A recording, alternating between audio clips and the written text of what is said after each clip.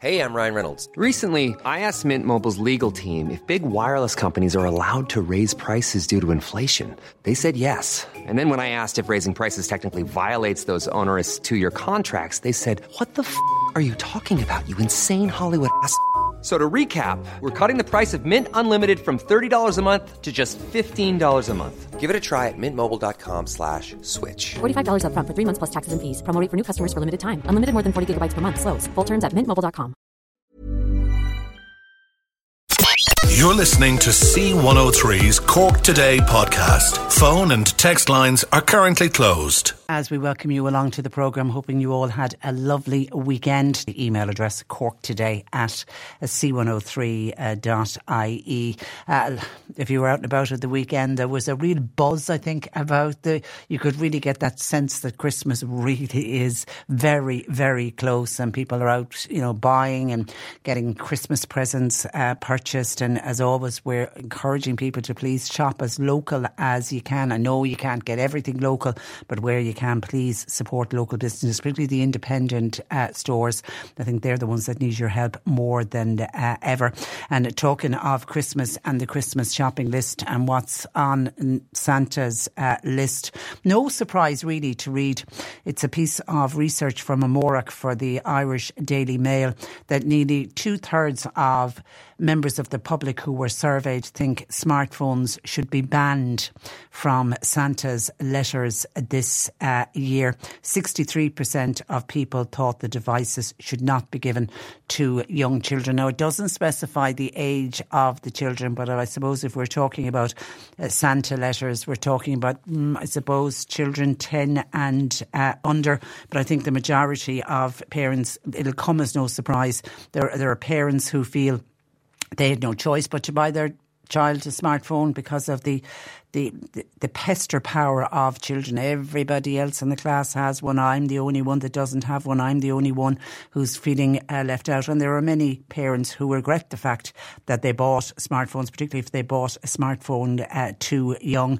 So here you have 63% of people saying it should simply not be on a list for Santa Claus. And of course, that survey coming out, and it ties in with what we spoke about in the last number of weeks, was the Education Minister, Norma Foley. She, of course, remember, was urging parents to reconsider allow their children to put phones on the list for Santa this year. And of course, she was talking about trying to have a complete ban on any child in primary school. So that would be up to the age of 12, so that they wouldn't get their first smartphone until they go into first year. But asked about the dangers of smartphones at the weekend and that scourge of cyberbullying, the Taoiseach Micheál Martin said that the government is looking at programmes that are being rolled out in some primary schools, and they're looking at rolling many of those out across the country. But he was then asked about the death by suicide of that young girl that I spoke about on the programme on Friday, Sophia Gray, a young 13-year-old. She took her own life following constant cyber bullying by other young people, and it was people picking on her, God help her, about her weight. And her family has called now for greater efforts to be made to tackle the problem of cyber bullying, given the background to how she ended her life 2 years ago at just 13. She was but a child, and it was only after her death, when the family had real access to her smartphone, that they were able to see the level of cyberbullying that she was experiencing at all hours of the day and night. And actually, her mother at the inquest last week said that one of her greatest regrets was ever buying her daughter a smartphone. So Micheál Martin was asked about that case at the weekend, and while he accepted it's such a sad, tragic case, he says he thinks that it's important that we really focus on the well-being of children, and that we develop their self-esteem and their self-respect, that they develop a strong resilience to enable them to cope with a form and a channel that people, the Taoiseach's age, never had to deal with when he was growing up. He says he thinks the pressure on young children and young people online is absolutely enormous, and so say all of us. So I think the longer we can keep our young people away from being online with access. Now, online and computers are fantastic, and the internet is fantastic, and it's opened up, it's opened up a whole new world when it comes to education, and everybody accepts that, and it's brilliant for research and for checking things out. But I think it's the social media side of it that we've never seemed to got a handle on. It sort of took off at an alarming rate, and it has led to all kinds of problems. But it breaks my heart to think of a 13-year-old girl who would think she is better off dead than having to face her bullies on a daily basis in school and over her phone. It was a truly, truly sad case. So majority of people feeling Santa Claus this year should not be bringing smartphones when he's coming down the chimney on Christmas Eve. Now, while we'll have people who are really struggling this Christmas, the government have placed a new government jet on their Santa wish list. It's the Taoiseach Leo Varadkar. It was reported the weekend he signed off on the government's plan to spend more than €45 million on a new business jet. And I know that figure will exacerbate people and will think, with everything that's going on, do they really need to spend 45 million on a government jet? Now, the government have signed off on the plan to buy the jet. This jet will have a minimum of 2 engines. It'll have at least 10 seats, and it will be capable of travelling 3,500 nautical miles without having to stop to refuel. Ministers have complained repeatedly to the Department of Defence about the current Lear jet, which has suffered frequent technical faults, and that of course has ended up leaving ministers stranded. And then they either to get another plane, or they to get them on a commercial flight to get them home or to get them to their destination.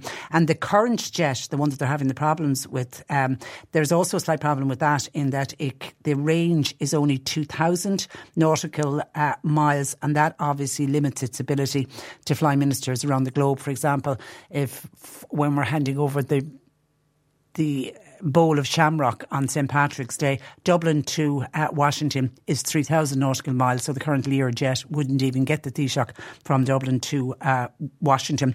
The Taoiseach Micheál Martin also wants to replace the Air Corps Lear jet. And by the way, the one that is causing trouble, they've got great mileage out of it.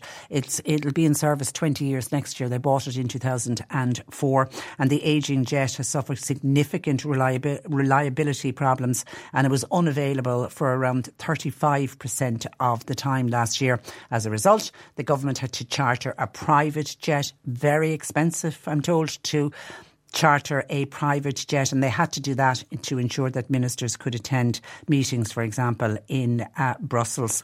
So as well as operating as a ministerial air transport service, when this new Learjet is bought, it'll also be capable of being modified to install a life port stretcher system to enable it to carry critically ill patients. So it can also be used as an air ambulance.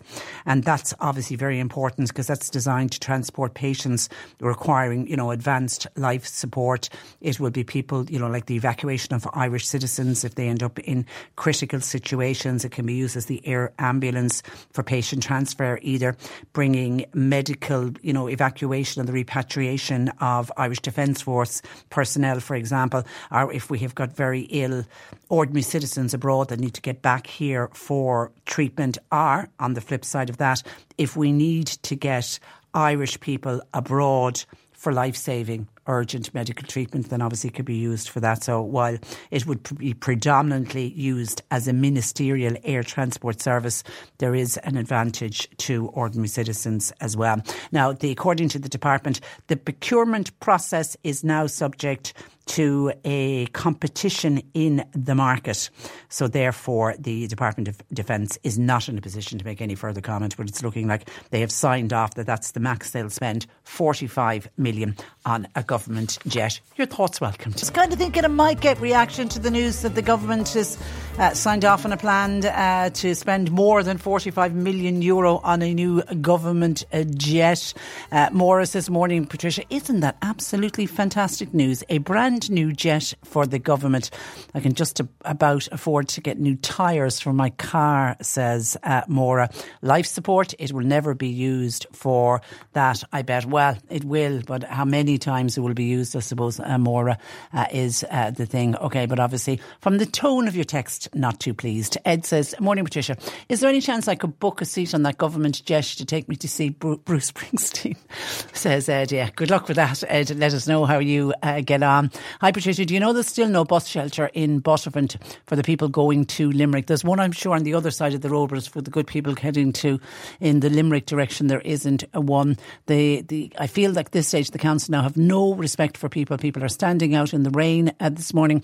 You've got children with special needs needing to get to Charleville, all standing there waiting for the bus. It is an absolute disgrace, says a WhatsApper to 086 103 103. And Norma earlier by WhatsApp was on to say that she's got a Revolut account and they have recently started to ask her for her PPS number. Is this necessary? Many thanks, says Norma. And it is. The first time I think it came on our radar was around March of this year when Revolut were either sending emails out to people. I don't know if they also send out text messages looking for PPS numbers. But yes, it is legit. It's Revolut. They're a European bank, so they look for people's tax numbers of its people. It's to determine where they pay their taxes, to do with tax residency, and I'm assuming it's all to do with to stop money laundering, etc. But the fact that they are a European bank, they have to be able to prove that where the customers are and where their tax residency is. So yes, it is legit. Just I was talking to John Paul about it because he said I've only recently signed up for Revolut. I know he's at Revolut for quite some time. He said just make absolutely certain that the message has come from Revolut. But yes, lots of people are receiving messages from Revolut looking for their PPS number. It is legit. The Oireachtas Justice Committee has been urged to ban teenage discos for under 16-year-olds because there are not enough safeguards put in place around these events to protect children who attend them. Paula Leonard is National Lead for the Irish Community Action on Alcohol Network, and she joins me to discuss their submission to the Oireachtas Justice Committee. Good morning to you, Paula. Good morning, how are you? I'm very well, and you're very welcome to the programme. Now, this is an issue that often comes up here on the programme, and we would have many parents who absolutely dread these teenage discos, because isn't it fair to say that a lot of drinking goes on, not necessarily at the event, but before these events? Absolutely. I think that's the difficulty, and that's the fears that parents have. It's the fears that venues have, in fairness to them, in terms of admitting children who are highly intoxicated and then taking responsibility for them under the law. This is a complex mess in terms of the legislation. And I think that while, proper attention has been paid to the liberalisation of alcohol licensing in Ireland, and we absolutely have concerns in relation to the proposed extension for nightclub hours to be able to serve up until 5 p.m. and for, the late licences to become much easier to get, and the number of licences is going to increase in this country.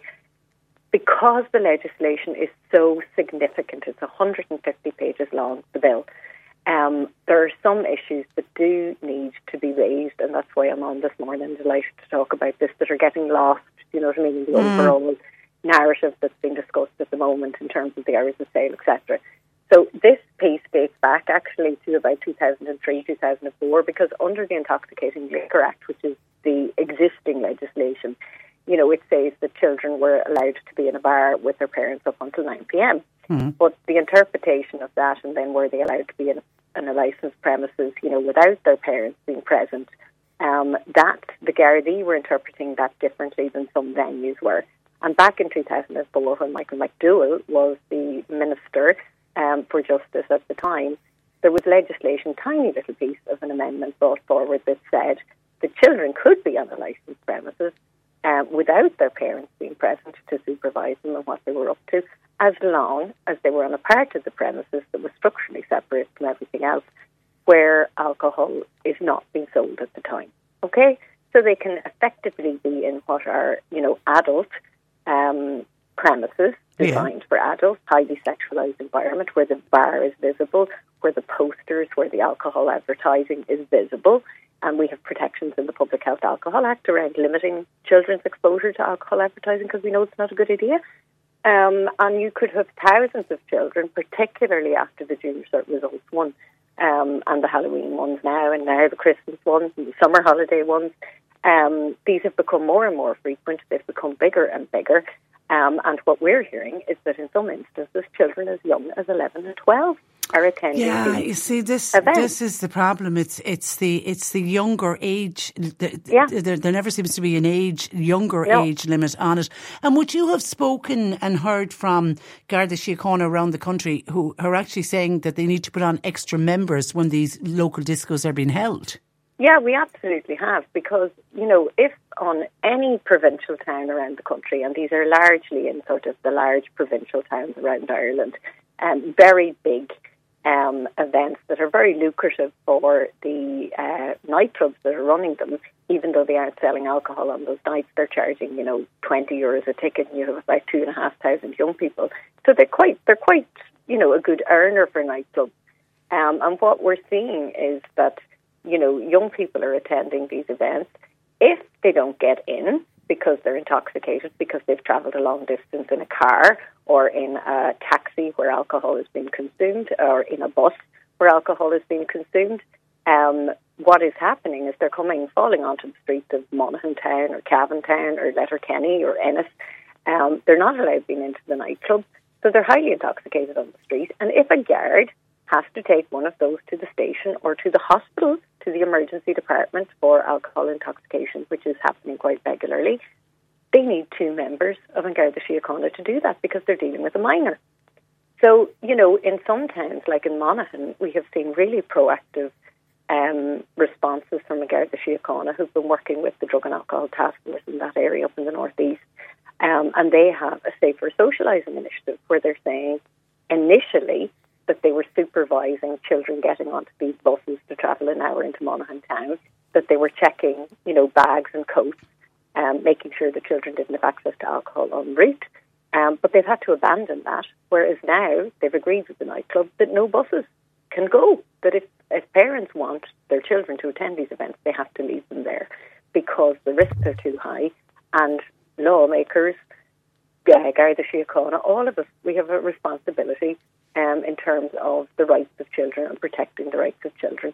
And that's not happening right now. So the sale of alcohol bill gives the government an opportunity to look at this problem that has been growing in scale and size and with speed, with concern from Garda Síochána, with concern from sexual assault treatment units, with concern from youth work organisations across the country, to say, right, it's time for us to sort of press pause on the sale of alcohol bill, have a look at it, and see what we need to do from the perspective of protecting the rights of children. Paula, I can, in my mind's eye, I can see a lot of parents listening to you speak this morning and nodding and agreeing with you, because I know when we, as I say, would regularly hear from parents when there's, a disco is about to happen, the pester power, everybody else is going, and I only spoke about pester power when it comes to the buying of smartphones at the start of the programme today, but like a lot of parents feel under huge pressure because their Johnny or their Mary is the only one not getting on the bus and heading into the city or heading into the local, the nearest large town.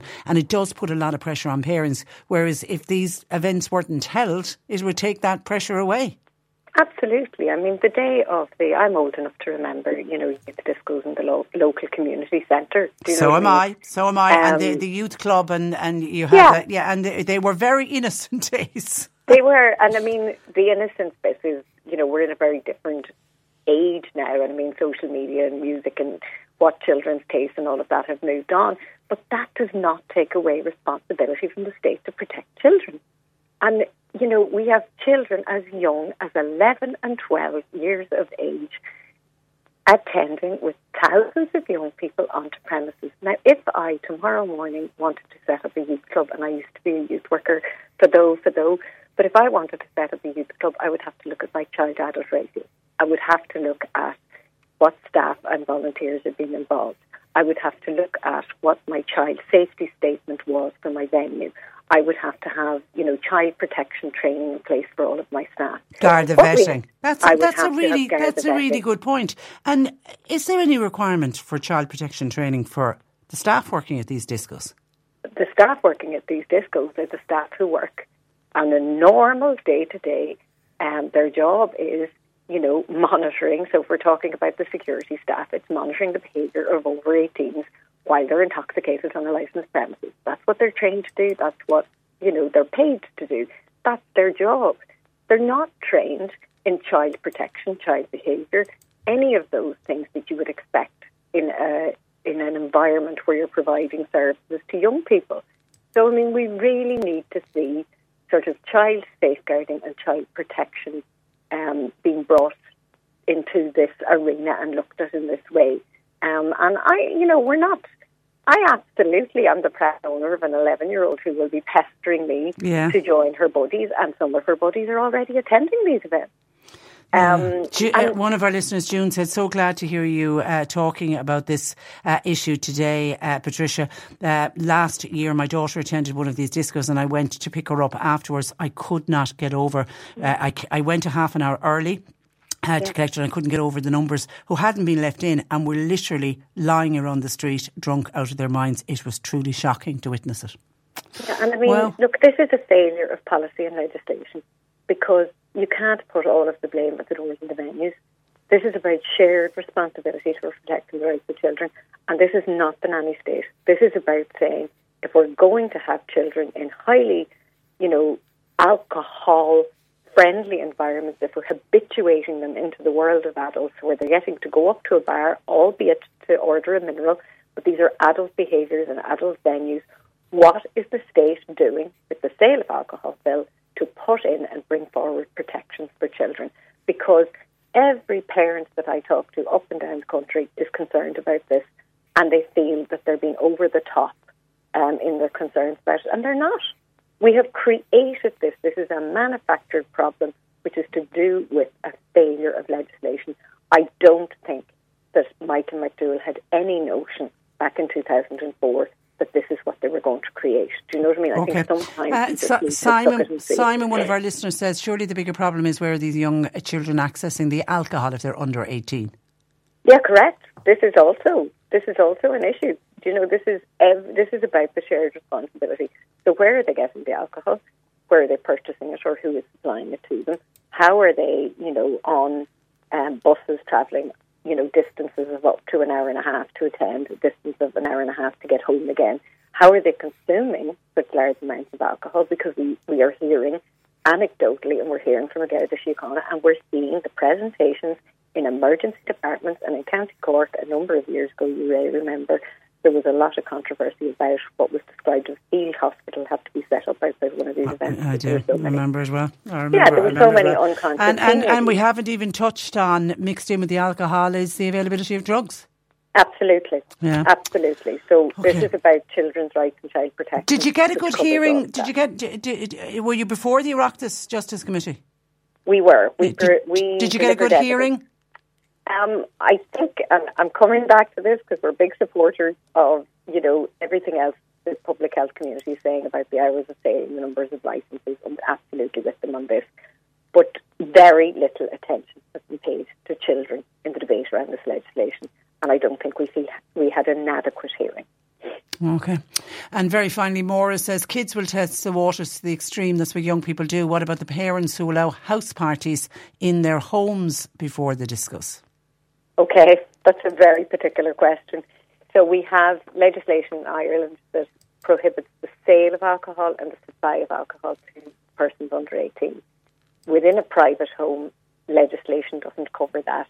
And I mean, that's kind of, if we remove the ability of parents to monitor their children drinking within a private home, that would interfere with sort of constitutional protections and provisions that there are around parental authority. That is really important. And I think that's another conversation for parents. That's about parental responsibility. But this piece is about the state, this piece is about licensing, and this piece is about how we protect children. Okay, we'll come back to it again. I feel sure, Paula. In the meantime, thank you for that, and thank you for joining us on the programme this morning. Lovely, listen, great to talk. Good morning to you. Bye-bye.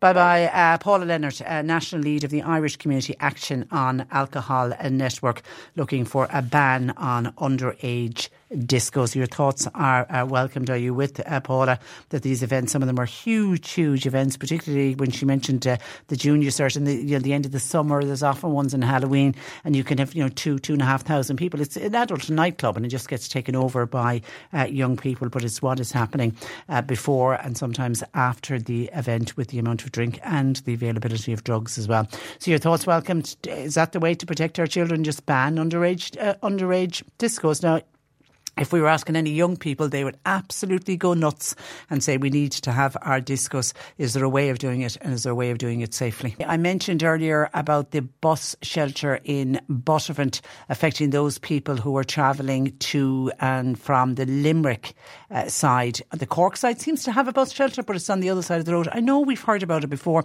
So John Paul says we've contacted Bus Éireann, who advised us that the National Transport Authority, who deal with all bus shelter constructions, so it's under the NTA. So there's no point blaming Bus Éireann. Somebody else was blaming the council. No point blaming the council either.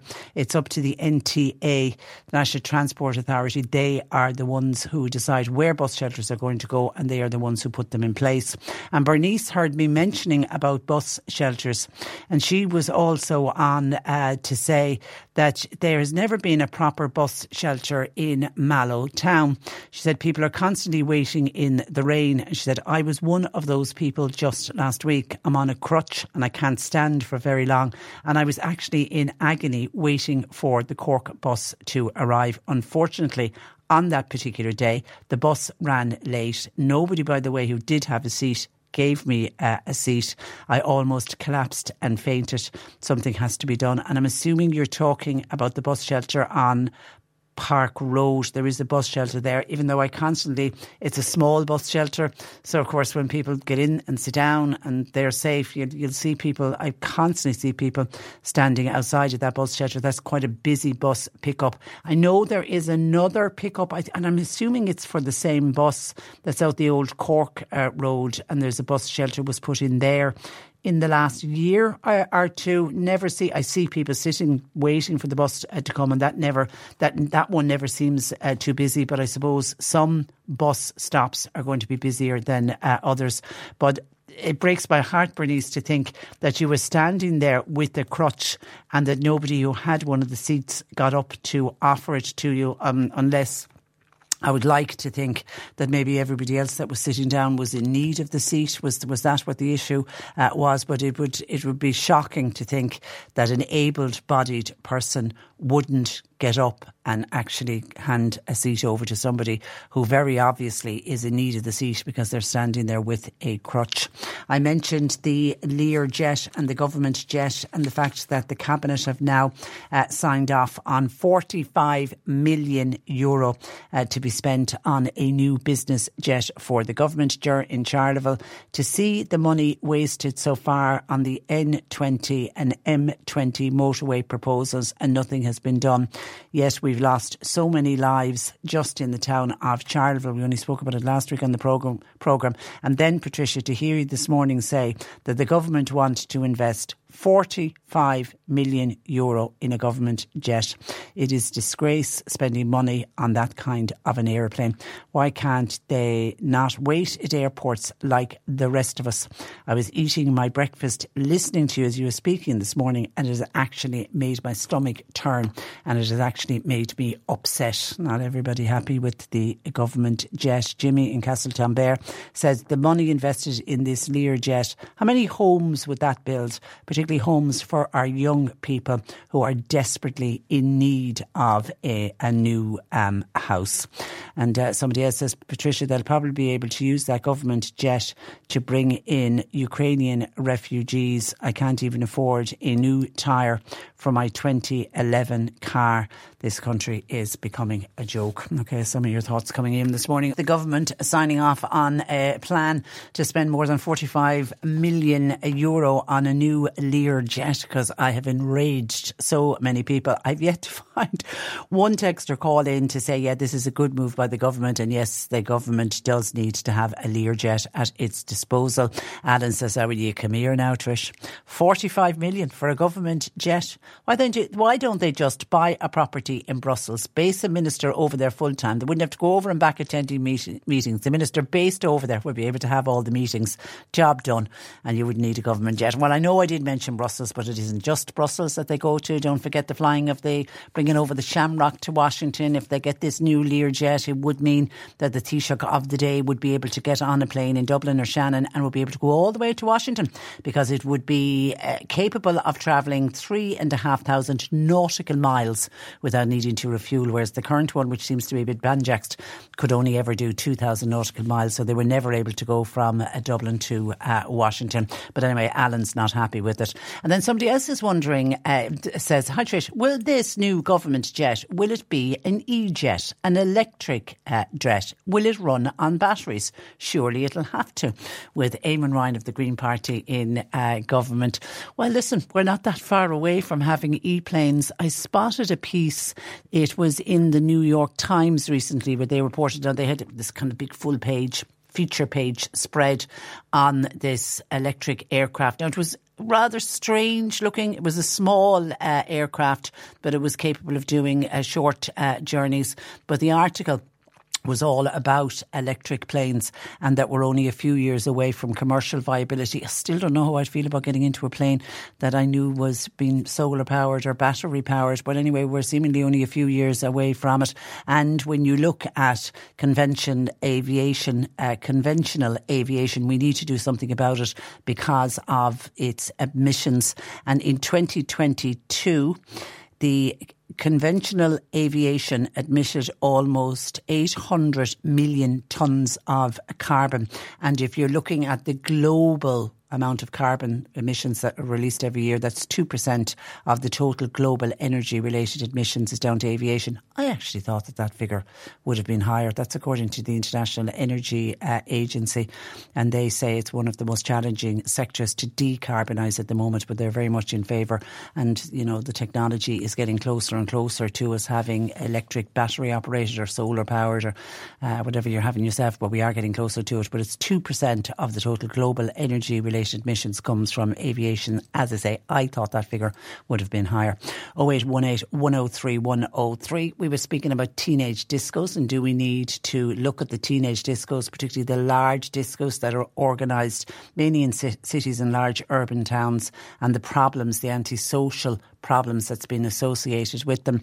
Dan says, Patricia, years ago it used to be all about going to the local hop, as they were known. I wonder that word hop came from. Was it to do with the kind of dancing people were hopping from one foot to the other? Anyway, Dan says, back in the day when the hop was on or the youth disco was on or the community hall held a disco, there would always be some of the parents there supervising just to make sure that everything was okay. That, in my opinion, says Dan, is the biggest problem with today's discos.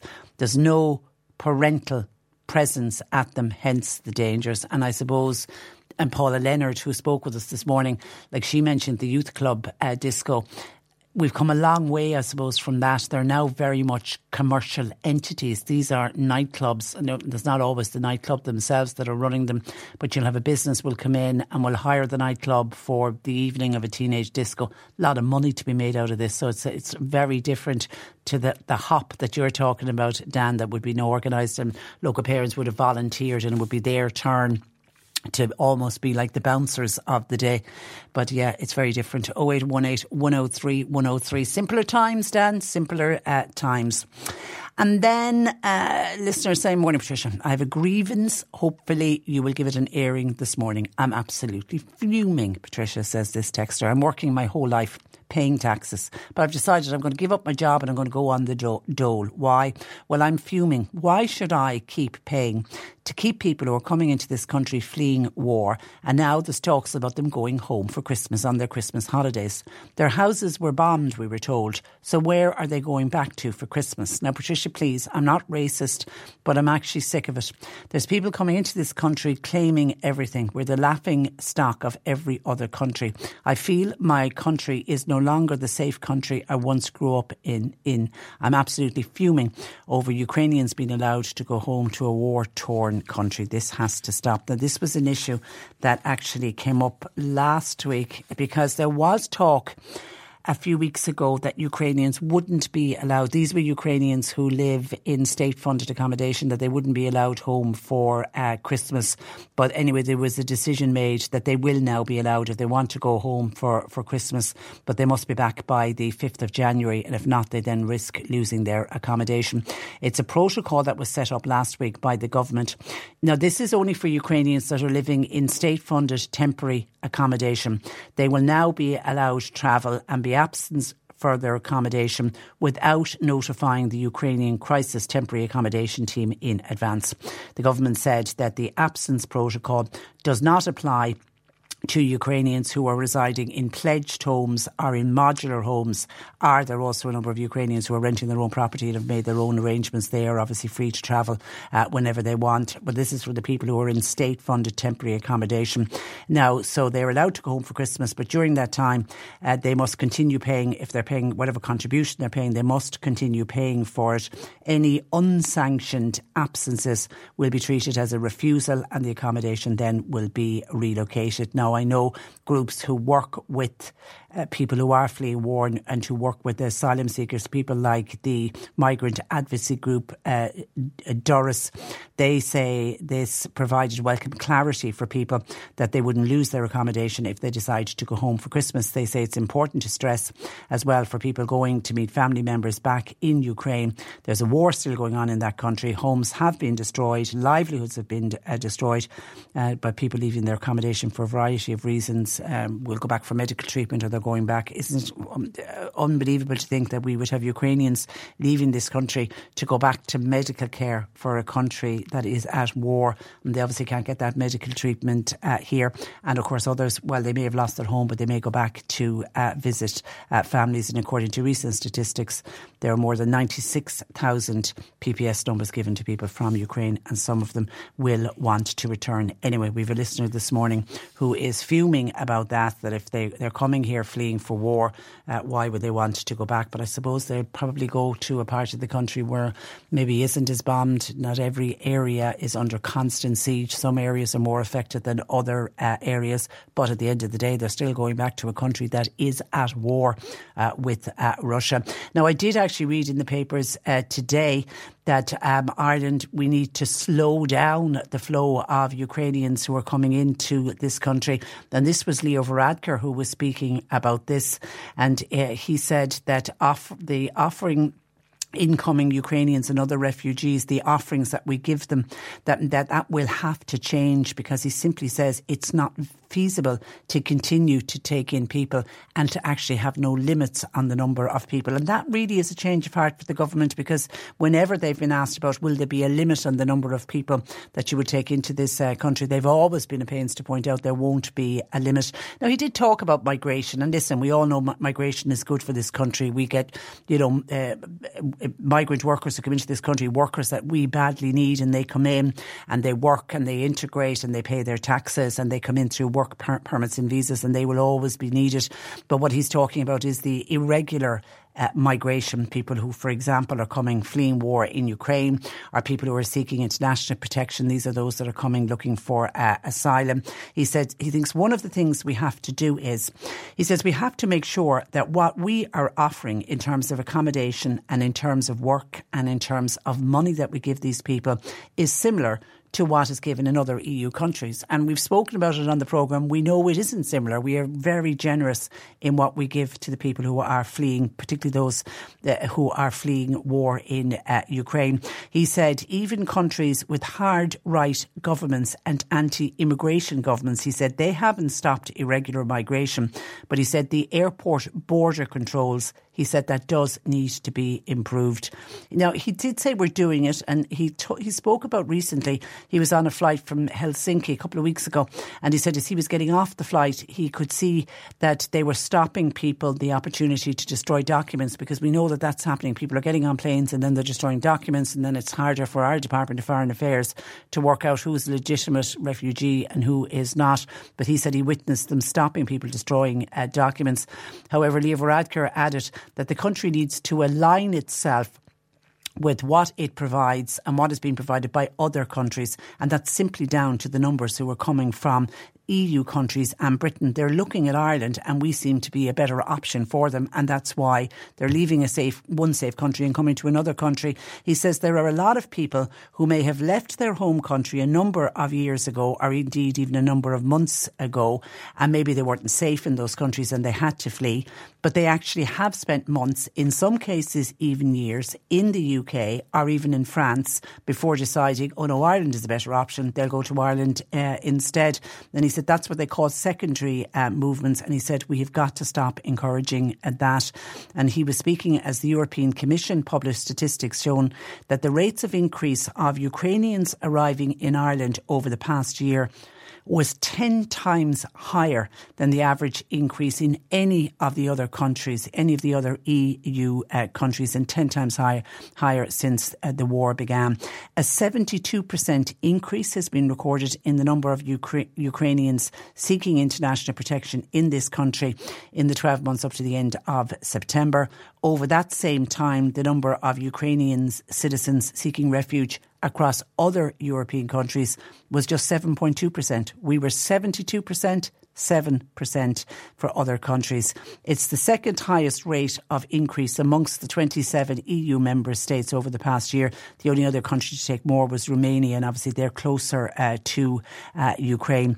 They almost doubled their numbers to 140,000. And in the same time, the number of Ukrainian refugees has dropped in 6 countries. So they were there and they decided, we don't have a breakdown. Did some of them go back home to Ukraine, or did some of them move on to other countries? And could Ireland be that country? Poland is a country that's taken a huge number of Ukrainian refugees. They've seen their numbers fall by 30%, but they still have a staggering number. They have 400,000 people there seeking temporary protection, but they have seen a fall in the number, 30% less. This isn't 30% new people arriving, that's 30% who were in Poland and have decided to leave. And figures show the number of Ukrainians who are granted temporary protection in Ireland stood at just under 54,000 in September of 2022, but that figure went up by another 40,000 in the next 12 months, and that brings that figure to over now 93,000. And there is the danger that more and more are to arrive, and we already have a housing crisis, and we certainly have a crisis when it comes to housing refugees. Something has to give. 0818 103 103. John Paul's taking your calls. You can text or WhatsApp to 0862 103 103.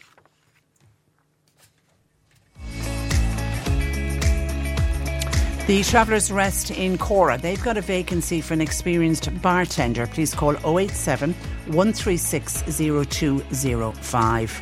O'Flynn's Footwear in Mallow, they're looking for a part-time salesperson. It's to work 3 days per week. Now, previous experience and some social media skills would be an advantage. CVs in your cover letter, please, to o'flynnsfootwear@gmail.com. And Deer Park Motors, they're in Charleville. They're looking for a person for delivery and collection of vehicles, also general cleaning of vehicles. Now, a full driver's licence is essential. CVs to info@deerparkmotors.ie. And a general labourer is wanted. That's for an immediate start, and it's for work in the North Cork area. You need to be over 25 and also have a full clean driver's licence. 087 7566 524. You'll find all the details and more job opportunities by going online now. Just go to c103.ie/jobs for more. This is C103. Cork Today on C103. With Corrigan Insurance's Macroom, now part of McCarthy Insurance Group. Want great advice? You know who to talk to. cmig.ie. Last Friday I spoke with John Dolan, the editor of The Holly Bough, and says it's always an indication that Christmas is around the corner when The Holly Bough is in the shops in Cork, while having my next guest in studio is also a sign. that we need to start decking the halls. Good morning to Brendan Sands of the Get Up and Go Diaries. Good morning to you, Brendan. Good morning, Chris. It's always a pleasure to have you here in studio. How many years are the diaries going? We were going since 2007. Is it 2007? Yeah. And I think you've been coming here since 2007. Just about, yeah. And it's always lovely to come here and talk to you guys and meet with you again. You know, during the pandemic, just that was the only time that it actually annoyed me, that I couldn't actually call in. Yeah, we did it over the phone. We did it over the phone. Yeah, I remember years, that. yeah. And what I love from the very first diary that you've ever produced, and of course there's so much more now. They're just full of hope and inspiration and joy, and God knows we can all do with that. Absolutely. What we're finding now, Trish, is they're actually being used as sort of as a health product. Yeah, you know, just for to ease your mind, and you know, to look after your own well-being. You know, so much so that we've actually come up with a well-being diary. Well, I was thrilled to see that. This is the newest one. This is the newest one for this year, isn't it? Yes. It's a daily guide to a well-being, and on top of all of that, it is a normal diary, so you can still use it for your appointments or to just scribble your notes or whatever, your musings, whatever you want to put in it, and it's just literally full of inspiration and motivation. It's beautiful, and they're always beautifully produced as well, and that's always been important to you, isn't it, from day one, and the colours in them. Yes, absolutely. It's very important, we think, to have a quality product on the shelf at we would say a very reasonable price. You know, so I like to see the products as on the shelf, just like sitting there as a quality product. Yeah. Ours, how much are they retailing at? Well, that particular one that you have in your hand, that's retailing at $14.95. Yeah. And our Busy Woman and our Irish paperbacks, they're retailing at €12. And it's really good value. Yeah, and that includes also is the one for the young persons. We have one that is marketed at the sort of the 8 to 11s. And that's going really well as well, and it's a great stocking filler as far as we can see as well, you know. I spent the weekend just going through them all, and I sort of got lost in a rabbit hole, literally turning page after page after page, just to try and find ones that I particularly liked. And funny enough, this one is in April that caught my eye. The most beautiful people we have known are those who have known defeat, known suffering, known struggle, known loss, and have found their way out of the depths. These people have an appreciation, a sensitivity and an understanding of life that fills them with compassion, gentleness and a deep loving concern. Beautiful people do not just happen. And it's funny how you'll read something and it just resonates with you, isn't it? I don't know what it is. And it's just, I think, to just sit and reflect when you see something like that, and just sit and reflect on it. Yeah, it's really good if you can do that. Yeah. You know, just take those few minutes off. You know what I mean? Every day or whenever you wish, and you will see the what will I say? You'll see what's in yourself in the book. Yeah. Right, and you'll see the actual reflection. You know what I mean? Of making a difference to people.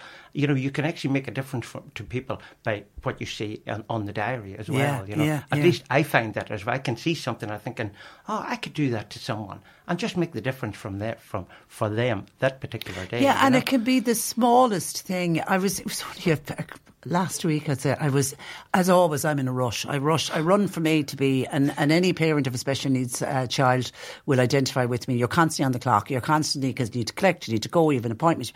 And I was rushing out the door of a supermarket with the bits that I had grabbed. And there was this woman smiling at me, and I was thinking, oh, do I know? You know the way you look at somebody and think, do I know her? And as I approached her, I kind of said, oh, hello. And she said, oh, I don't know you from Adam. But she said, you look lovely today. And I just thought, oh goodness. And rather than say, and she said, oh, you're very stylish, and I was about to say this whole thing, but I didn't. I just accepted it, and I felt my step was lighter, but it was a simple thing from a random woman who doesn't know me from Adam, and she had me smiling for the rest of the day. Like, isn't that a simple thing that people can do? Well, simplest things always mean the most. Yeah, they do. I find that anyway. You know, just like if you can do something simple and be that person for someone else that particular time. Look at the way you felt after that. Yeah. How did that person make you feel? Yeah, $1 million. And I actually went in and checked myself in the mirror in the car, and then I was like, oh, it is not quite a nice look. It's just gorgeous. Yeah. I love this advice from a sunflower.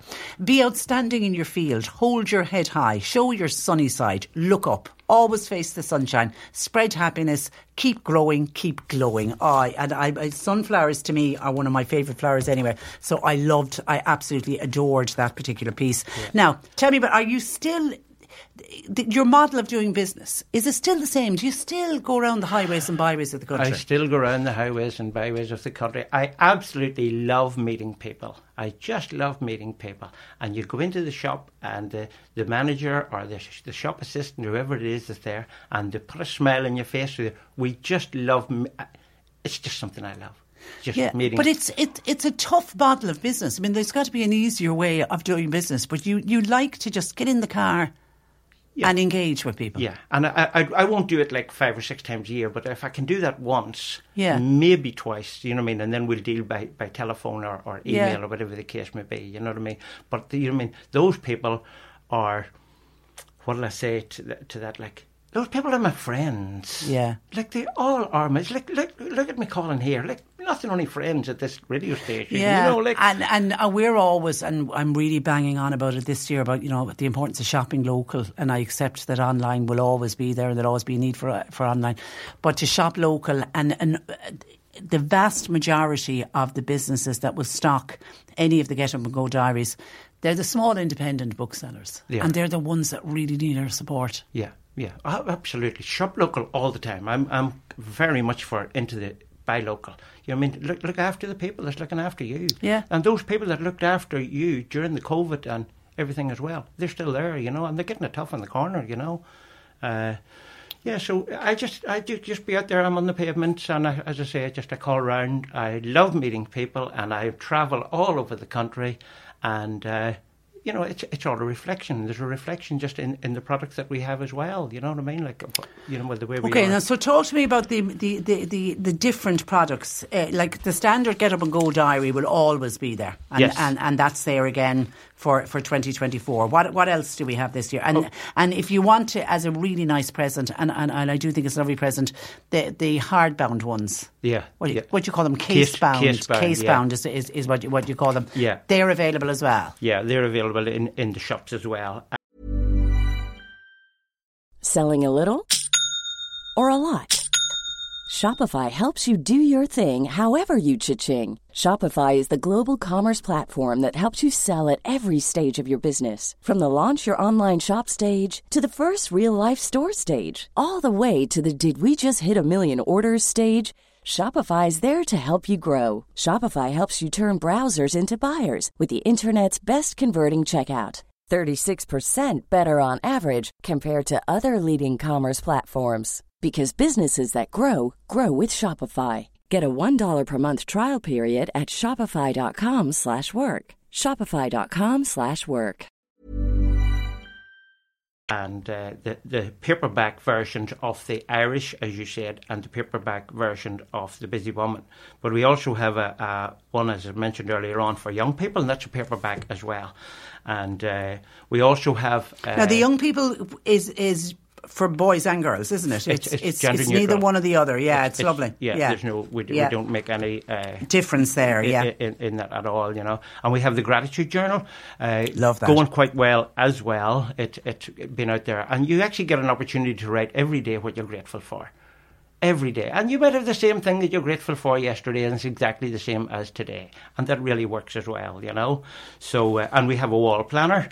Quite a lot of people actually get that up. They put it up on their kitchen wall or whatever the case might be. I was just saying to Brendan before we went live, we have because he very kindly brought us our wall planner here for C103. We've been using it for the last number of years. And again, it's a standard wall planner, but it's bright and it's colourful. And on a dark, dreary day, it can be cheerful. You know, I remember last February on a miserable day, standing waiting for the kettle to boil and looking at the planner and sort of counting down, where's my holidays? How many years? How many more weeks do I have to go? It's great. Yeah, and it's all there. And then we have another one that's actually coming up next week. It actually came out late due to shortage of paper and shortage of stuff just around the world.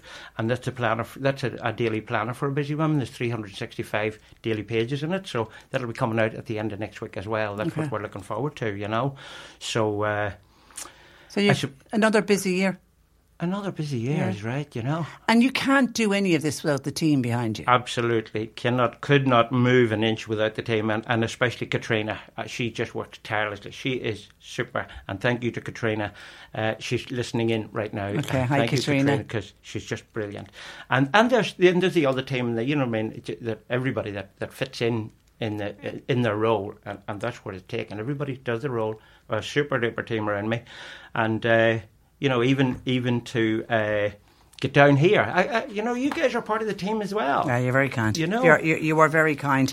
And then looking back on the year, we every year when you come in, we speak about your daughter Sandra, because your daughter Sandra was born with cystic fibrosis. That's correct. And she's also profoundly deaf as well. Correct. Not in any way linked to the cystic fibrosis, obviously, but obviously the cystic fibrosis, much more serious issue with heart and lung issues. How's she doing? She's doing really, really well. Is she? Honestly, she's doing really, really well.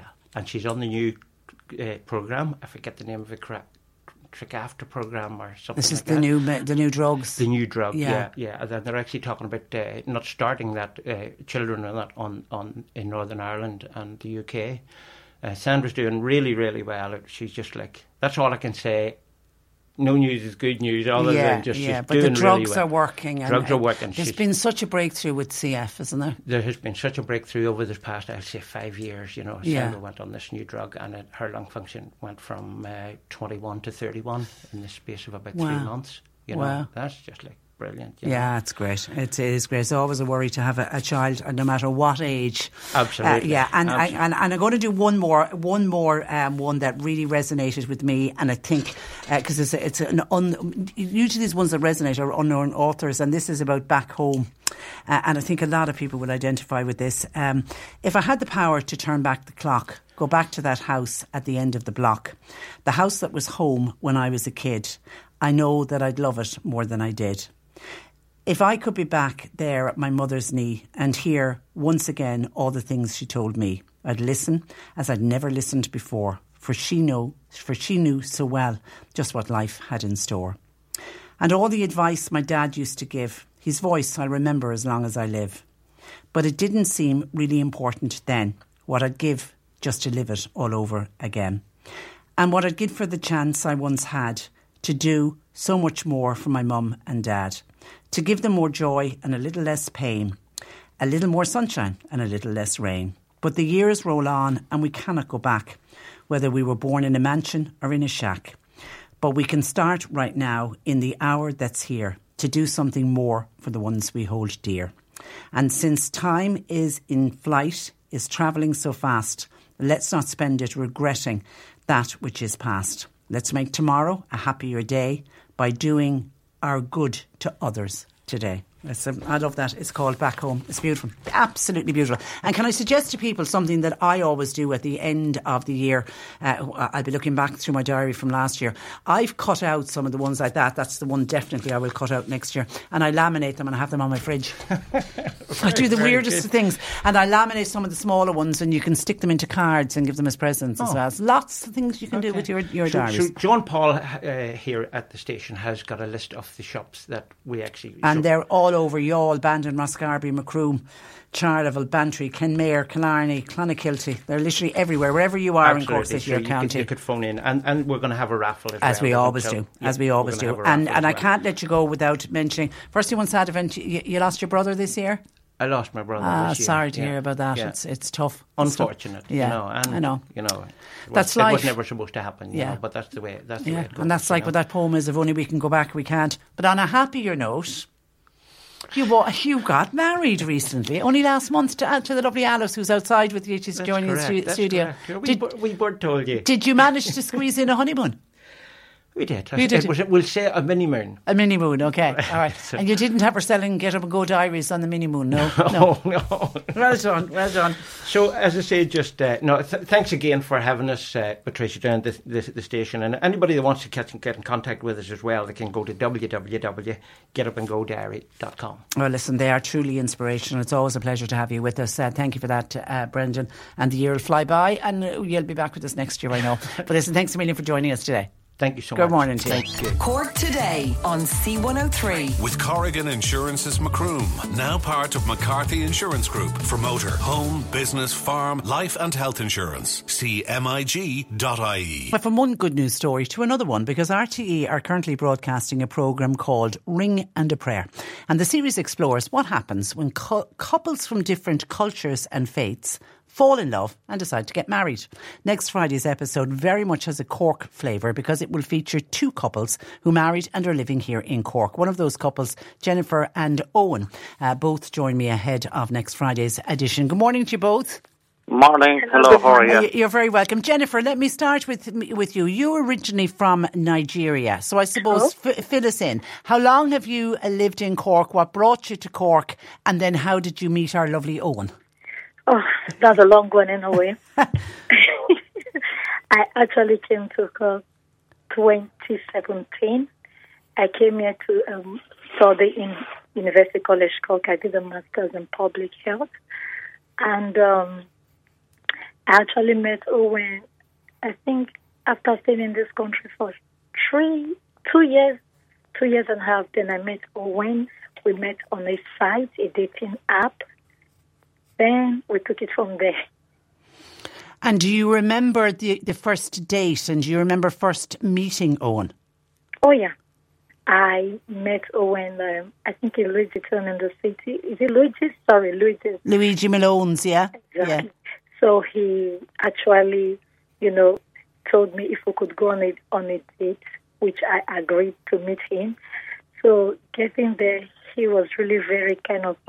Owen is a funny person. He has a good sense of humor, and he also has this built physique. Like I like guys with broad shoulders and taller than me. This guy's not looking bad at all. So that was how we started. So he ticked all the boxes for you. And Owen, how long were you going out before? I'm assuming, was it you popped the question, or was it Jennifer popped the question? No, it was me. The things that we went to Lagos in Nigeria, so I popped the question over there. I'd say, was it a year or two, Jen? I think it was a year or two. A year or two together, and you just knew you'd met your soulmate. And Owen, when you decided to get married, was it very important to you both that tradition would play a part in both services? Yeah, it was, because they have their own Nigerian wedding, their traditional wedding, they call it, So I thought it would be nice to have a traditional wedding in Nigeria. And then we had another wedding here, which had a bit of a Nigerian twist to it, in the Middleton Park Hotel. Yeah, most people are lucky enough to get married once, Jennifer, but you got married twice. Jennifer, tell me firstly about the wedding in Nigeria. I've seen the show. It looked like a huge affair. Oh, yeah, the wedding in Nigeria is kind of like our tradition. So that's the most important wedding to us before, the British people came over. So the traditional wedding is, the parents agreeing to give their daughter out in marriage and, blessing the marriage, which is always done traditionally with the prayers. Families have to come together, eat food. Then after that, you could go to maybe the reception where you dance, you eat with other friends and well-wishers joining along. So that's it. Yeah, and it's lovely to watch and very colourful as well. So then you come back home to Cork and you have to have the Irish, inverted commas, wedding. But Owen, the Irish wedding very much has a Nigerian flavour to it, particularly when it comes to dancing. That's right. They're all about dancing. Like even in Nigeria there, you kind of dance your way into the wedding, and there was different different clothing you put on during the day. So we changed about 3 times. But with the wedding too here in Cork, she had a bit of a Nigerian twist to do as well, that the groomsmen danced their way into the wedding, like, you know, it was a lot of fun. And are you a good dancer, Owen? Is that, would you describe yourself as a good dancer? Well, I would, yeah, but she taught me a dance out there. Wasn't that right, Denise, the booger? Yeah, I thought, Owen, that was the song trending then. Like, let me see you go, lo, lo, lo, boga. So I thought Owen the dance.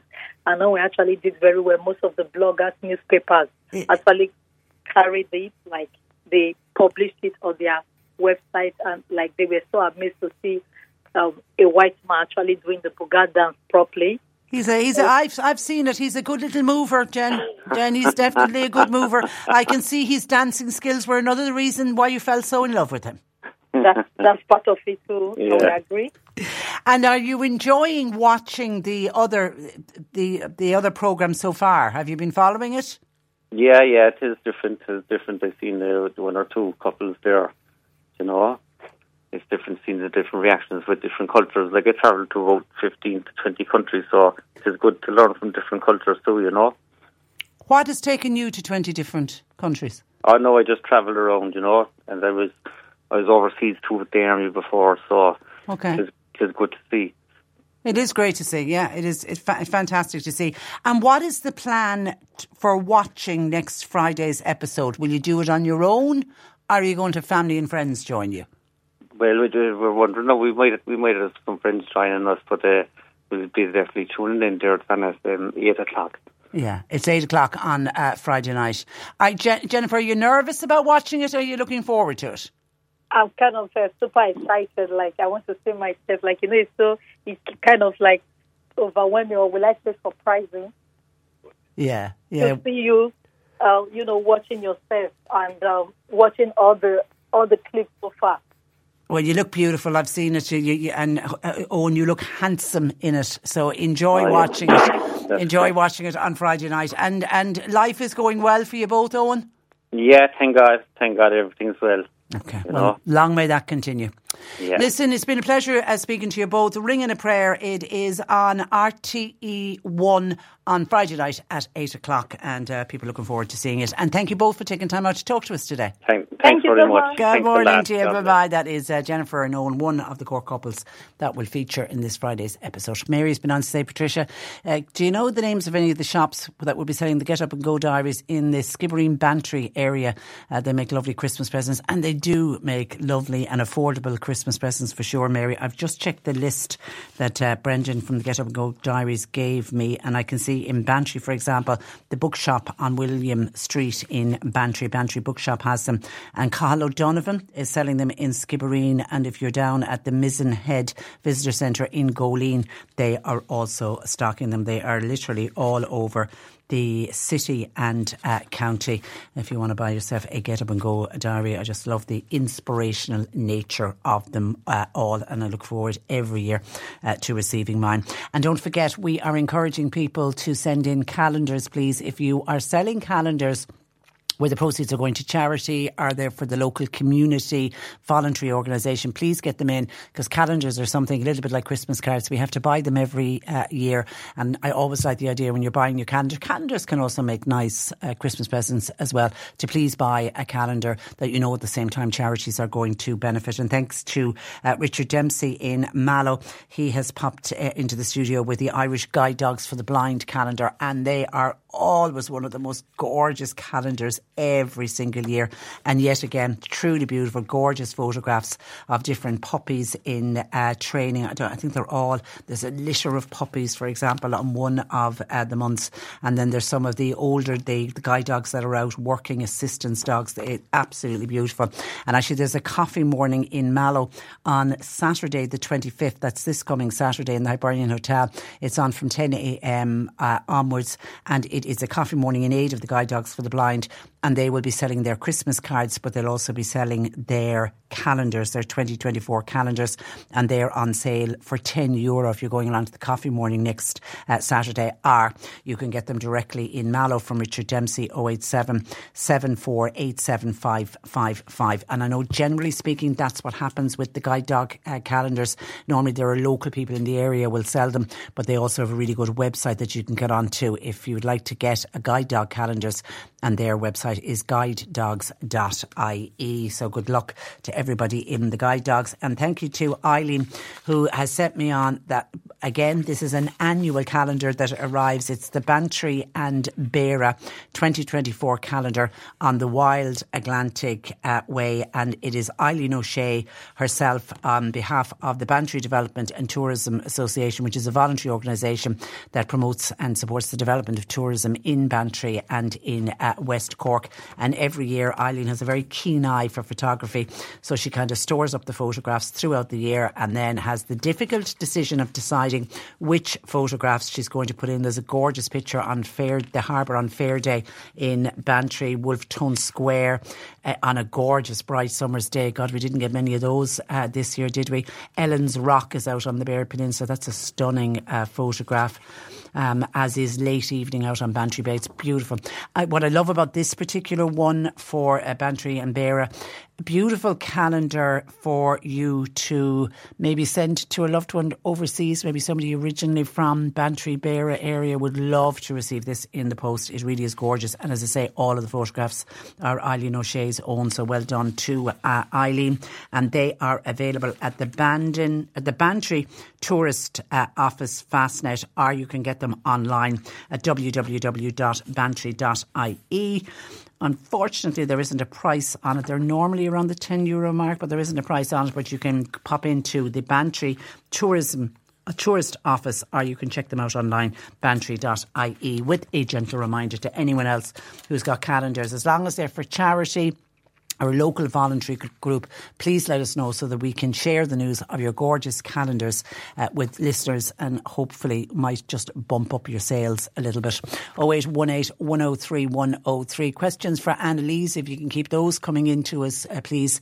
Our nutritional therapist will be joining us in a couple of minutes. In the meantime, let me catch up some of your calls in. Now, there has been some reaction to the listener who contacted us, who's very, very annoyed to hear the news that Ukrainian refugees that are in this country have now been, those that are living in state accommodation, they've been granted leave. A special protocol has been set up that they can be absent from their accommodation without notifying the Ukraine Crisis Temporary Accommodation Team in advance, and they're able to go home for Christmas. And that's just annoyed some people, and including our listener who just feels work hard all the time and get nothing from the state, and yet we've got people who are coming here and, you know, genuinely fleeing war. And let's be honest, the majority are genuinely fleeing war. Their homes have been destroyed, and for the majority of Ukrainians, they won't go home at Christmas because they fled for their lives. I don't know what the numbers on people who will travel, and I don't know if we will ever find out the numbers.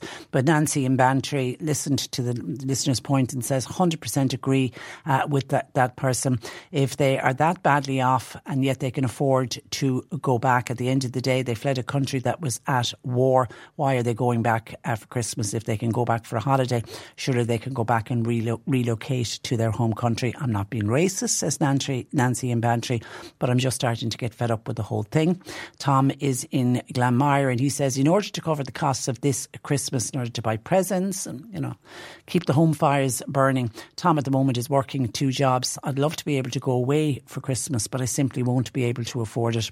We have people coming here to this country. I'm not against people coming here to this country to work, but it's frustrating to watch people who are receiving state benefits and who do not work, and they are able to travel overseas. Many of us are working 2 jobs just to sustain a living.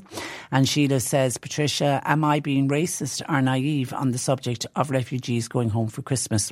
Surely the very reason they are here is because their own country isn't safe. We've given them homes at the cost of Irish families, and now they will just flit back and forth because it's Christmas. If it was too dangerous to stay in the first place, then it must be too dangerous to return. Sheila thinks it's it's a farce. It was the same at the height of COVID, letting people to travel to Cheltenham to cheer them up. I think if they chose to go back, then they shouldn't come back, and Irish people should be given their accommodation, says Sheila. And that's just kind of the general reaction that we are getting from people, including somebody else who says, Patricia, I'm working with 3 Ukrainians. They're working with us here in Cork. One male, he's not married. He's gone home 3 times in the last 9 months. He is, by the way, in government accommodation, because I thought maybe, the Ukrainians, there were Ukrainians before the war broke out who are living and working in this country, and of course they are entitled to leave whenever they want. And actually the government are pointing out as well, anyone who is in their own accommodation or has accommodation by family, the way families have put up Ukrainians. It's the only ones that are restrictions on travel is ones that are in state-funded accommodation. But anybody who's here and is working and is paying for their own accommodation, obviously they can come and go as they please. But it's just, some people are just a bit annoyed about it all. 0818 103 103. Our lines are open. John Paul's taking your calls. We are in particular looking for your questions for Annalise, please. You can get those in 0818 103 103. The C103 Cork Diary. With Cork County Council, where communities and businesses all across the county can get the support they need at corkcoco.ie. Now, a group of people are planning to travel from Dublin at the end of April next year and taking on the final section of the Portuguese coastal Camino. They'll walk 110 kilometres in total over the week, but it's a fundraiser with all monies raised to ensure Anam Cara can continue their support services for bereaved people. If you'd like more information, you can email jamie@j.conway@anamcara.ie, or you can call him at 01 404 5378. Cork GAA and North Cork Dementia Alliance are holding an afternoon of memories with guest speaker Sean O'Halpin. It is on this afternoon between 2:30 and 4:30 in the Mallow GAA complex. Now, there will be archival footage and memorabilia available, and refreshments will be served. And the Doneraile Active Retirement Group, they're also meeting today in the Doneraile Presentation Pastoral Centre with chair yoga at 2, followed by crafts with Una, who will be creating a Christmas centrepiece. To book a room in Doneraile Presentation Pastoral Centre for events, you can contact 087 68 53898. And the Mallow Garden Club will hold their Christmas Gala demonstration tomorrow at Mallow GAA Complex in Carragoon. Demonstrations by Geraldine McCarthy and Siobhan McInerney from IFA starts at 8, admission €15, and the proceeds from the evening are going to support the Mallow Alzheimer Day Centre. Cork Today on C103. With Corrigan Insurance's Macroom, now part of McCarthy Insurance Group. Want great advice? You know who to talk to. CMIG.ie. When I was chatting with Brendan Sands from the Get Up and Go diary, I read out a poem because I'd been flicking through all of the diaries over the weekend, and just, and they're gorgeous. They're just all these beautiful inspirational poems and bits and bobs. Some of them are very short, but some of them are longer pieces. And one of the poems that caught my eye it's kind of a reflection on and we all do it at some stage, and I think as we get older we reflect on it even more, where we reflect on our childhoods. And I think coming up to Christmas to me is always the time when I think back on my childhood. And the poem is a poem called Back Home. And it's all about if you could turn the clock back, and if you could just go back to your family home, one more time. If you could sit and listen to your mother and be with your father and listen to the advice and just be in that moment, how precious it would be. Anyway, that led to a number of people contacting us, including Roisin, who was on to say her grandmother was listening to me this morning, and she said I played a song or a poem called Go Back, and what's the author, please? No, it's called Back Home. And the unfortunate thing of all of the writings in these Get Up and Go diaries, the author, unfortunately, is unknown. So I can't even point you in the direction of where you could go to get a copy of the poem. The only thing I can tell you is it is in the Get Up and Go diary for the inspirational Get Up and Go diary for 2024. And it's one of the first poems I came across. It's actually in January. It's if you go to the 17th of January, it's on that page, but it's called Back Home, and it's just I'll just read a tiny bit of it again in case you think, what's she on about? If I had the power to turn back the clock, go back to that house at the end of the block, the house that was home when I was a kid, I know that I'd love it more now than I did. If I could go back there at my mother's knee and hear once again all the things she told me, I'd listen as I'd never listened before, for she knew so well just what life had in store. And all the advice my dad used to give, his voice I'll remember as long as I live. But it didn't seem really important then, what I'd give just to live it all over again. And what I'd give for the chance I once had to do so much more for my mum and dad. To give them more joy and a little less pain, a little more sunshine and a little less rain. But the years roll on and we cannot go back, whether we were born in a mansion or in a shack. But we can start right now in the hour that's here to do something more for the ones we hold dear. And since time in its flight is travelling so fast, let's not spend it regretting that which is past. But let's make tomorrow a happier day by doing our good to others today. Isn't that lovely? It's called Back Home. As I say, author unknown, unfortunately, and it's in the 2024 Get Up and Go diary. 0818 103 103. And by the way, John Paul has 3 diaries to give away today. Now, we have more of these diaries and journals and diaries for young people, and we'll be giving them away at various times between now and Christmas. But what we're going to do now is the first 3 callers to get through to John Paul. We'll do it by phone today. I promise we'll do more by text, but I want to keep the text message free for questions for Annalise. So the first 3 callers to get through to John Paul now on 0818 103 103, and you'll win one of either the Get Up and Go diary or the Gratitude Journal or Diary for a Young Person, whichever John Paul has in his hands when you get in. But we're doing it by phone only, please. 0818 103 103. And then we'll leave the text message free. If you have a text message for Annalise, please, for a nutritional question, something wrong with somebody in your household or yourself, and you'd like some advice from the wonderful Annalise Dressel, our nutrition therapist, you can get texting on that 0862 103 103. Hold off on the phone lines because they're busy for John Paul at the moment giving the diaries away. Was thrilled to heard it on the news with Barry, and I see it reporting in a lot of the papers. It was back early in the summer. We spoke with some of the Killarney cafe owners, and at that stage they were beginning to become the first town in Ireland to ban the use of single-use coffee cups. And I remember at the time wishing them well. I thought it was a fantastic initiative, but I was wondering how long it was going to bed in. And it's hoped that the initiative would remove more than 1 million single-use coffee cups from going to local waste disposal systems in Kerry. Well, they're 4 months into it, and the move to become a disposable cup-free town has sparked a revolution, it seems. And the local community have embraced the initiative to exclusively use recyclable cups. Isn't it fantastic? And I'm really surprised that in just 4 months it has taken off so well. It is called the Killarney Coffee Cup Project. Now, it started off initially as an agreement between local coffee shops, cafes and hotels, but then it grew out of that, and it's expected now that it will contribute significantly to reducing 18.5 tonnes of rubbish from the local municipal waste network.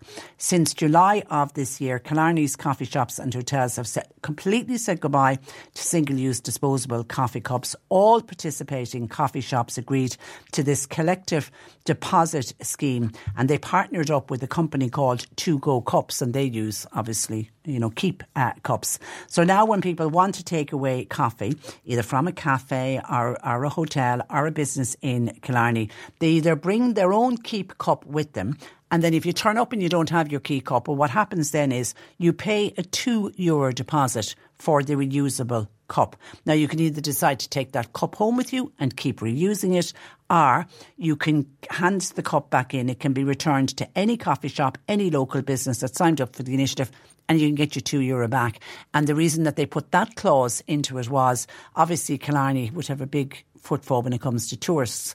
And not every tourist travelling from overseas might have their keep cup with them in their suitcase, even though I do know I have a relation of mine who's married to a wonderful Australian man, and he always brings his own keep cups with him whenever he comes, because anyone who knows anyone from Melbourne will know they're big coffee drinkers and they're big about going to the local coffee shop for their lattes, etc. So he travels the world with his own keep cup, but I'm sure a lot of other tourists don't do that. So they decided that they might have a bit of a problem in Killarney with it if they didn't have the throwaway cups. So they came up with this idea of the deposit scheme. So the idea is a tourist can land in Killarney. OK, they're going to be faced with, you have to pay a €2 deposit. You can hang on to that cup for the duration of your stay, or you can simply have your cup of coffee and hand it back into any business and you get your €2 back. So it's worked really, really well. I saw one deli owner say before it was put in place, he noticed that you would always see evidence of the single-use cups, either the cup itself might be on the footpath or left on a bench, or there would be lids dumped in places. And they say in the 4 months they have effectively eradicated that. It's gone. You won't see disposable coffee cups or their lids anywhere around Killarney. And a local councillor, Martin Grady, said that more than 90% of businesses are participating in the project, and the result is really, really evident already in the public bins, because in June, shortly before the project started, there was a clean-up done of the wonderful Killarney National Park. And when they did this clean-up, a little bit of a blitz, obviously, before they went into the summer season, 6,000 paper cups were picked up in the clean-up in Killarney National Park. So when they go back next year to do their clean-up, they hopefully will find no paper cups, and they're certainly not going to find 6,000 of them. And Richard Ivan is the owner of the Curious Cat Cafe. He says the positive impact of the project is also making people think of doing more for their own community.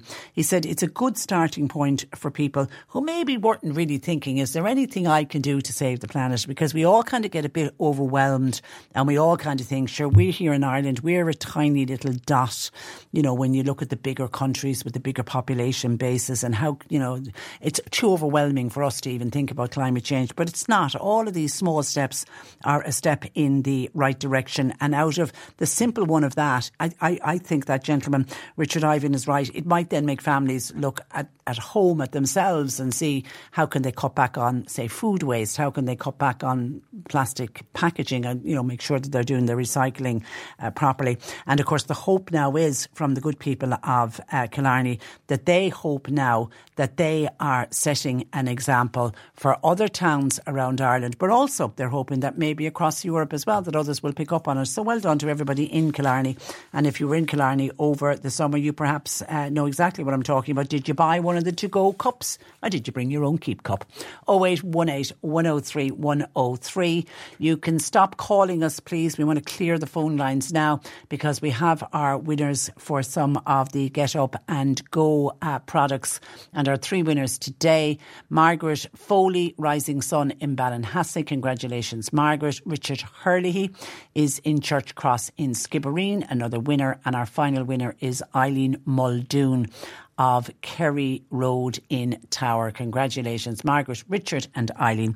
You've all won one of the Get Up and Go publications for this year, and we do have more of them to give away, and I promise we will give more away between now and Christmas. And just on the Killarney's ban on the single-use coffee cups, and it's been hailed a huge success 4 months in. Lisa says, Patricia, I was in Killarney and I got one of those cups. I even bought 2 spare ones. I use them constantly. I'm from Limerick. I think they're a terrific idea. I'd love to see it being rolled out more, and so say all of us. Thank you for that. OK, Annalise Dressel of the Help Hub Times Square in Ballincollig joins me, and I'm just unsure what line. Is it 1?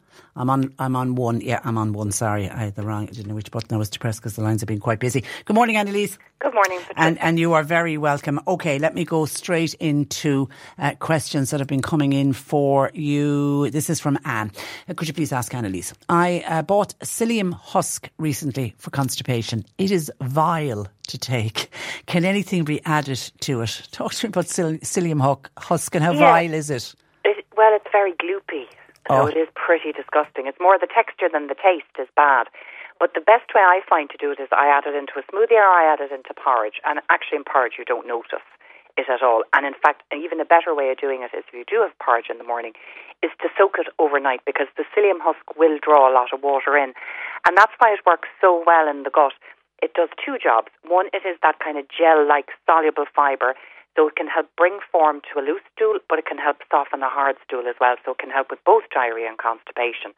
And it's great if you've got diverticulitis to make sure that things are not getting stuck in the little pouches. The other thing it's great for as well is that it is a fibre that feeds the beneficial bacteria in our gut. So if you're taking psyllium every day, you're putting the food in that these bacteria need to thrive and survive. So that's another great thing about psyllium husk. But I agree, it's just the texture is absolutely horrible. And if you wanted to take it in capsules, you'd probably need to take about 7 or 8 capsules to kind of get a teaspoon's worth. So that's even worse. So put it into your smoothie. You could add it to orange juice. You could add it into a yogurt. The best way to do it really is to put it into your porridge or breakfast cereal in the morning.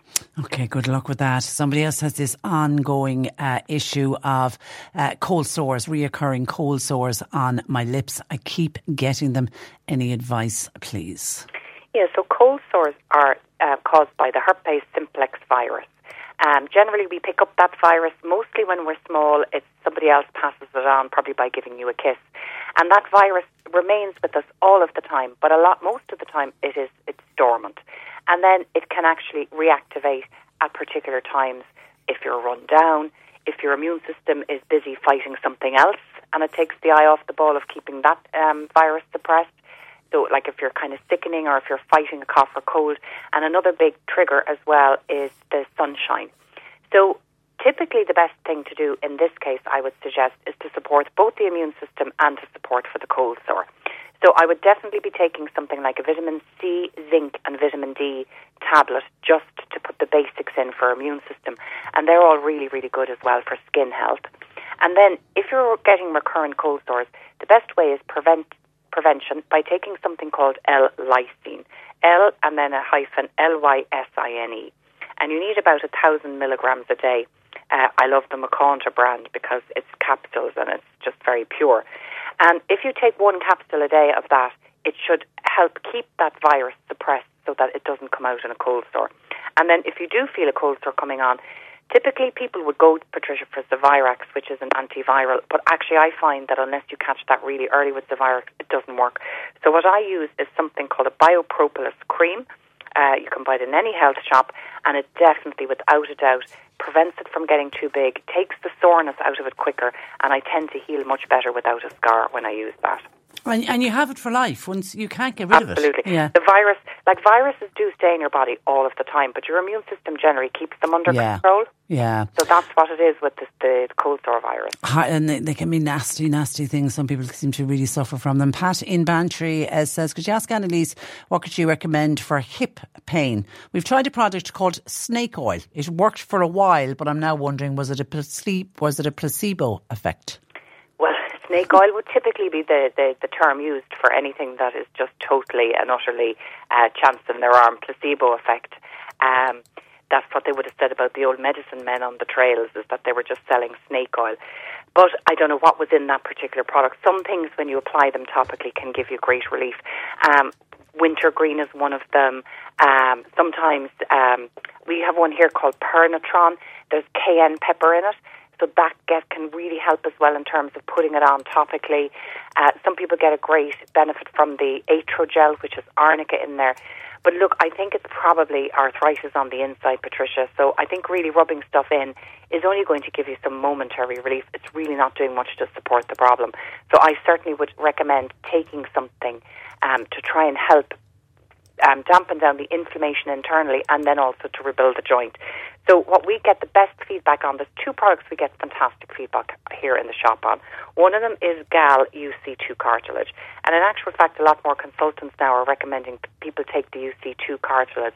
There's type 1, 2 and 3 collagen. The 2 is the one particularly good for joints. So that's that one. And the other one that we get very good feedback on is by an Irish company called One Nutrition, and it's called Joint Support. So I would definitely recommend taking those and give it a bit of time, because it doesn't work overnight. You need to wait at least probably 6 to 8 weeks before you notice the difference. And I do get great relief with that Pernaton gel because of the heating benefit of it. It does seem to kind of get right into the sore spot. So you could maybe try that as a topical solution for the time. Yeah, because somebody else is asking, could you mention again an injection that you spoke about for sciatica problems? You mentioned it last week. Yeah, so it's an injection into a particular muscle in the buttocks called the piriformis muscle. I don't think you can get it done with your GP. I think you need to get it done privately. I've never had it done, Patricia, but I know people who've had it done, and it seems to be really, really successful for sciatica. So you probably should go to your GP as a first stop and say, I'd like to try getting an injection into my piriformis muscle, PERIFORMIS. And it just seems to paralyse that muscle, and it just stops that nerve pain from travelling down the leg. Okay, and just on cold sore, somebody says, I put neat whiskey on my lip whenever I feel a cold sore coming on. It's probably an old wives' tale. I wonder, does it work? It's the alcohol, obviously? It might be. The alcohol certainly would dry it out. I think really, a lot of people would say that if you feel a sniffle coming on, have a hot toddy and go, and that works too. So maybe there is something about alcohol that does help boost the immune system, but I think I would definitely prefer the biopropolis than the whiskey. I'd say it would sting, especially if it's already coming out. Yeah. Okay, a couple of people are on about cholesterol. Somebody says, please, could you ask Annalise what's good to lower cholesterol? What about porridge? And Tom was on, his cholesterol was at 8. He has it down to 6, but he wants it to drop further. So talk to us about cholesterol. Okay, well, the best diet to follow for heart health is the Mediterranean diet, and there's countless clinical studies that will show that evidence. And the reason that it's so healthy, Patricia, is that it's very high in fibre, vegetables, and hence nutrients, and it's quite low in saturated fat. They do have meat and cheese, but in small amounts, and they've lots of kind of pulses and fish. And really in Ireland we can eat the Mediterranean diet now because we get everything in the supermarket all year round. So if you go onto Google, you will definitely find lots of information and recipes for the Mediterranean diet. And then particularly foods that would be very good. Porridge actually is one of them, because porridge is very high in soluble fibre.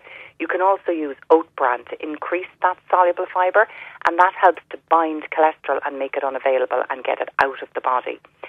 Also things like lecithin is very good. You will buy that in any health shop, and that helps your body to produce bile, and bile is another sort of exit method for cholesterol from the body.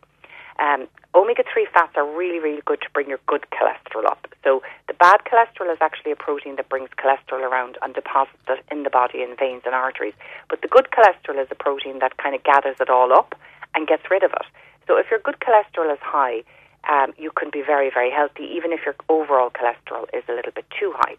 So the foods that you'd get those in would be things like pumpkin seeds, chia seeds, linseeds and walnuts for the vegetarian, and then oily fish like mackerel and herring, sardines, tuna fish, probably not the tins, you probably need the fresh one, sea trout and trout, herring and sardines. They'd all be very good for omega-3s. And supplement-wise, the one that works the best is something called red rice yeast. It does exactly the same thing as the statin drug does, and Macon to do a very good version. We have a lovely one here called Normacol that has other things in there for heart health as well, but it's the fundamental component is that red rice yeast, and it works brilliantly. Hi, wondering if Annalise would have any cures or suggestions for chilblains from Raynaud's. Oh, very painful, yes. Yeah. So, chilblains can be a difficult one, Patricia, because they're triggered by so many things. And some people get very, very severe chilblains where they would crack. I think one of the things I've found in terms of advice is to try and avoid sugar in the diet, because I definitely think that seems to fuel the inflammation that drives chilblains. You can take stuff for circulation for the Raynaud's. So with Raynaud's, what's happening, it's an autoimmune disease, and it means that the little tiny capillaries in the tips of fingers and toes shut down when exposed to cold, so they go white and they go numb and they get very, very cold. So to boost circulation, you're looking at things like hawthorn, garlic, horseradish, cayenne. All of those kind of warming herbs will help improve circulation. The omega-3 fats in a fish oil, they can definitely help as well, in that they can keep the blood flowing beautifully and thinly. so it's the best chance of getting out to the fingertips. Vitamin C is another lovely one as well, always to add for veins and arteries and for skin as well. So you could try a combination of those. The Dr. Dealish Clare Healing Cream can be very relieving to put directly onto the chilblains. And you might also want to try possibly a calendula tincture. Sometimes that can work very well for some people, but it's a bit hit and miss. Okay, Maureen is looking for advice for a 9-month-old baby, runny nose and a cough. What would you recommend? So it's very difficult to get your hands on a natural cough bottle for babies, but Dr. Clare does one. It's called Kinderkind, and it is fantastic. We sell buckets of it every year, and it's safe for a small baby. And you could probably get that if you can't get it locally. You could get it maybe from Dr. Clare. She has an online shop as well. So that's probably the best one that I would recommend. The other thing as well is you can get kind of Snuffle Babe, which is a natural type of a Vaseline with some very gentle lavender and peppermint oil in there, and that can be rubbed into the chest and can give some relief as well. And for some reason, Patricia, I don't know how this works, but it does for babies and adults. If you put a big kind of a smear of Vaseline across the bridge of the nose, it can help keep the airways open. Yeah. I've been doing that for years, and it does. I don't know why, but it does work. John says, hi, I work 12-hour shifts alternating between days and nights every alternate week. Any solution for boosting energy levels and improving diet? God, that's tough, isn't it? Very tough, Patricia, and actually shift work takes a very, very significant toll on our health, because our body actually does an awful lot of stuff at night when it's asleep for that circadian rhythm.